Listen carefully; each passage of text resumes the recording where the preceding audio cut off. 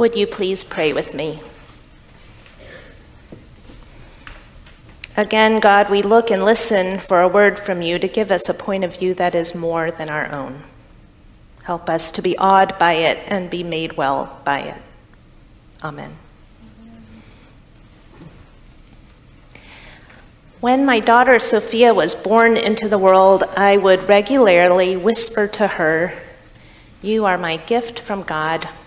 I could never have dreamed you up." I wanted her to grow up knowing that she was awesomely and wonderfully made, not by her father and me, but by God, and that her value resided in this existential fact. Nothing could alter the fact that she belonged to God. The psalmist gives exquisite voice to this knowledge in Psalm 139, wherein the psalmist says to God, "I praise you, for I am fearfully and wonderfully made." These words of the psalmist express a knowledge that all of us want, perhaps more than anything else, to possess. We want to store it deeply in our psyches so that no one can take it away from us. The knowledge that we are loved and that who we are matters. When we have this knowledge, it is as though we have been given an endowment from which we can draw, without it ever running out, the entirety of our lives. It is as though we have been given a superpower to weather all kinds of hardships in life. It is a knowledge without which, however, we are very vulnerable. We don't have to look far these days to run into data, both anecdotal and systematically researched, that tell us that depression, anxiety, and substance abuse have dramatically increased. In 2017, according to the National Survey on Drug Use and Health, 66.6 million Americans, more than half of the respondents to the survey, reported binge drinking within the past month, and 20 million met the criteria for substance use disorder. Nearly a third of American adults will develop a full-blown anxiety disorder at some time in their lives. The World Health Organization reports that 264 million people are depressed. In the US, 17 million American adults are depressed each year. Currently, over 16% of youth in late adolescence are depressed.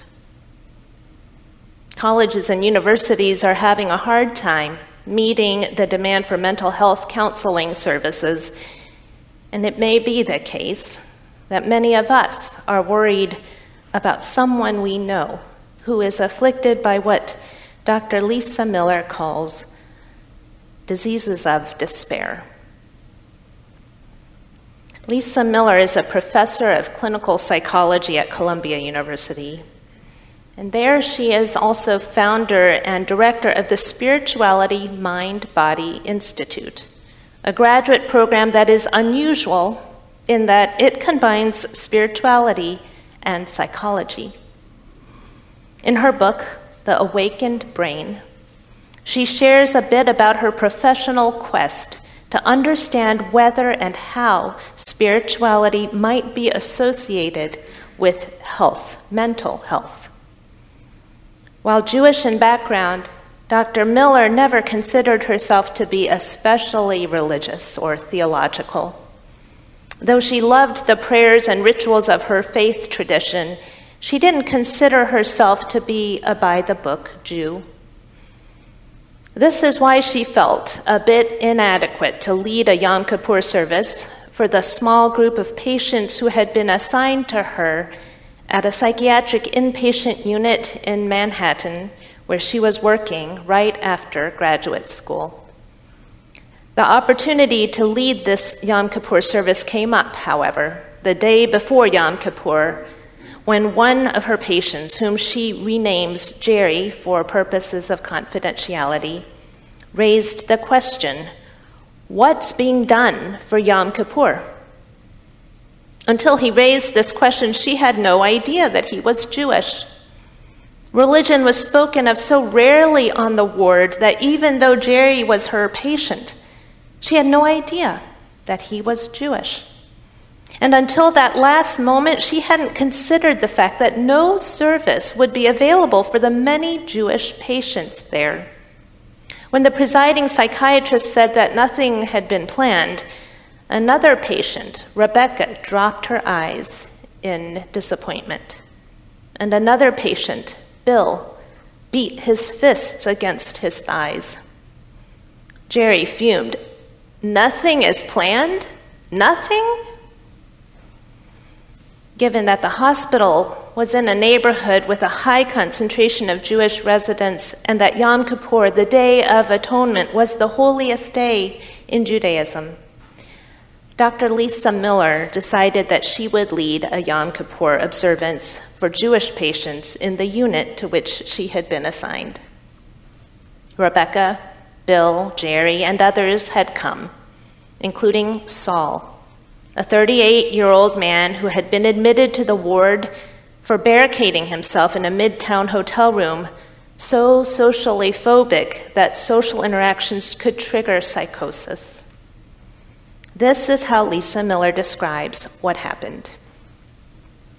When I had arrived for our Yom Kippur observance at the Unit 6 kitchen, a windowless, antiseptic room with a round plastic table sitting on a tired-looking beige and white linoleum floor, they were already there. They had arranged their chairs in a circle and were seated as if at their own kitchen table, inhabiting the depressing room with a sense of intimacy and warm solemnity. This was the first time I had seen residents interacting this way. They were visibly here to connect. They had dressed up in slacks, sweaters, button-up shirts. Rebecca had put on dark pink lipstick. Given how socially withdrawn the four had been, especially Saul, I wasn't sure to what extent they would participate in the prayers. But when I began the service, all four immediately commenced chanting, building into a robust chorus. Jerry, though he'd never said a word to me about being Jewish, recited whole passages of Hebrew text from memory. Bill tapped his foot along to the prayers, and Rebecca, usually so remote and guarded, leaned forward, her posture open. We conversed about the service as we went, everyone collaborative and gracious, taking turns reading sections in Hebrew, in English, interpreting the holiday prayers and sharing their insights. The attendants, usually called on to restrain patients or enforce rules, also seemed absorbed in the fluid rhythm of the prayers. Though they were unfamiliar with the service, their presence and sensitivity added reverence. None of them were experts or scholars. They relied on what had been passed down to them in their childhood. As they made their way through the service, the patients became dramatically enlivened, their eyes brightening as they read and sang. Rebecca sat up taller and sang fully. Jerry read robustly. Saul started to officiate and correct us on the mechanics of this service, she writes. And Bill, despite being filled with energy, did not erupt in a manic display. Near the end, Jerry offered, "How can you not believe in an all-powerful God of goodness when you look around and see the beauty of the universe?" Rebecca said, "Thank you for the service." Lisa then said, "Yom Kippur for me is a very important time because I make mistakes. I mess up. This is a time when I ask the people in my life forgiveness and then ultimately ask God for forgiveness." Saul then turned to her and said, "God will forgive you. God always forgives everyone." Stunned, she was stunned to receive care and counsel from Saul, who feared people to the point of barricading himself in a hotel room. To hear a confident statement of faith from Jerry, who usually lay in bed, trapped in a state of despair and futility. Reflecting on this new experience, Lisa noted that something had happened in that kitchen in Unit 6 that wasn't happening through the primary medical interventions of medication and psychotherapy, and that the healing, however temporary it might turn out to be, was specific to each patient's greatest need. As a clinician and scientist, Lisa Miller wanted to know what had really happened at their Yom Kippur observance, and could it support their longer-term healing. This is a story that Dr. Miller shared to illustrate the forming hypothesis that has guided her research thereafter, that we all have an innate capacity in our brains to become spiritually awakened, by which she means a capacity to perceive a greater reality and consciously connect to that life force that moves in, through, and around us. We were made in such a way that we can awaken to feel more at home in the world, to build relationships and make decisions from a wider view, to move from isolation to connection, from competition and division to compassion and altruism, from an entrenched focus on wounds, problems, and losses to a fascination with the journey of life. By exercising and building up our spiritual capacity, the neural circuitry of our brains can help to protect us from diseases of despair.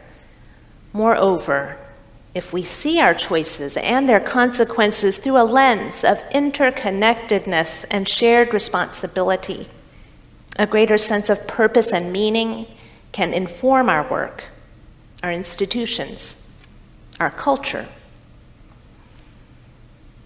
I am glad, as of late, that new scientific research on the brain is enabling us to discover fascinating things about how spirituality is correlated with psychology. Extensive MRI images of the brain show that high spiritual brains are healthier than low spiritual brains, thicker and stronger in exactly the same regions that weaken and wither in depressed brains. It would be helpful to know how the brain is developed over time by the rhythmic and ritual practices of singing, praying, and worshiping. It would be helpful to know how the neural circuitry of the brain is activated by our sense of connectedness and belonging within the body of Christ, and how the more complex, uniquely human functions of the brain are exercised when we think about God, cultivate our values, and reflect on the past and envision a new creation. We need to learn more about all of this because life can be full of adversity. And in our life together, as the body of Christ, perhaps we can help and be helped by one another to build resiliency against diseases of despair. In his book, What Happened to You?, co-written with Oprah Winfrey, Dr. Bruce Perry, a neuroscientist and psychiatrist, tells a story about the first time he saw how healing in a community can work and how it shifted the way he thinks about therapy. He started to understand that most healing, not all, but most healing happens outside of formal therapy, that most healing happens in community. In 1993, the Bureau of Alcohol, Tobacco, Firearms, and Explosives attempted a raid on David Koresh on his Branch Davidian compound in Waco, Texas. Most of you remember that story. 10 people were killed that day, and over the next 3 days, the FBI negotiated the release of 21 children in the compound. And when these releases of children stopped, a 51-day siege ensued, ending with an FBI assault and a Davidian-lit fire which killed 76 Davidians, including the remaining 25 children. Dr. Perry was asked by Texas state officials to lead a clinical team to care for the released Davidian children. They ranged in age from 3 to 13. They had been taught to believe that all non-Davidians were Babylonians intent on destroying David Koresh and his followers. Torn away from everyone they knew, they were now in the custody of people they believed would kill them. The first thing Dr. Perry's team did was to make the environment and schedule more predictable and controllable. Every day began with a morning meeting and included play, quiet time, and meals, always at the same time. They were given opportunities to make choices about what they ate, played with, and how they spent their quiet time. Each day after the children went to bed, the team would discuss each child. Dr. Perry logged every interaction that a team member had with a child, what it was like and how long it lasted. Many were brief moments. A child would ask, "What do you think will happen to my mom?" Then listen to a reassuring comment and drift back to play. The children were controlling when and how they talked about the traumatic events that they had experienced. They were also seeking safe, stable, and physically regulating interactions. Push me on the swing. Let's draw. As Dr. Perry added up the interactions, he saw that despite no formal therapy sessions, the children were getting over 2 hours of therapeutic interaction each day. One of the most important observations was that these children needed different kinds of interactions and at different times. A child who wanted quiet nurturing would seek out one of our staff who was a really good listener. When the child wanted to play, they'd seek out a member of our team who was more rambunctious and playful. When they wanted reassurance from an authority figure, they'd go to Dr. Perry. As I read this, it made me think that the church can be that for one another. None of us can be all things and everything to anyone. But given the diversity of our personalities and gifts, we can offer those therapeutic interactions, those moments of attention, care, nurture, and friendship to one another. We can tell each other and treat one another as one who is fearfully and wonderfully made. We can offer assurance that no matter what happens in life, God knows us, that we matter to God. In all the rhythms of our communal life, as we praise and worship God, as we live, move, and have our being in God, this is the knowledge to which we can testify and hold dear. Amen. Friends, this summer in worship, we are spending time reflecting on the whys of our faith, our life together, our practice of being church, our witness in the community, and our invitation to others. And we will, at the end of each sermon, offer a question for all of us to consider. In the pews, you will find a basket with cards that you are invited to use as you reflect. For those who are worshiping online, we encourage you to grab a piece of paper nearby and use that to record your reflections. We're calling this a personal affirmation of faith because it forms the beginning of our response to Scripture and the word proclaimed.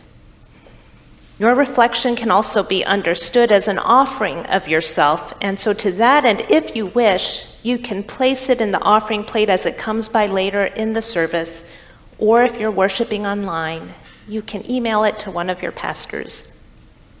I invite you now to be open to the Spirit's movement within you and to consider for a few quiet moments the question, what difference has it made in your life, or does it make in your life, to know that you are fearfully and wonderfully made by God?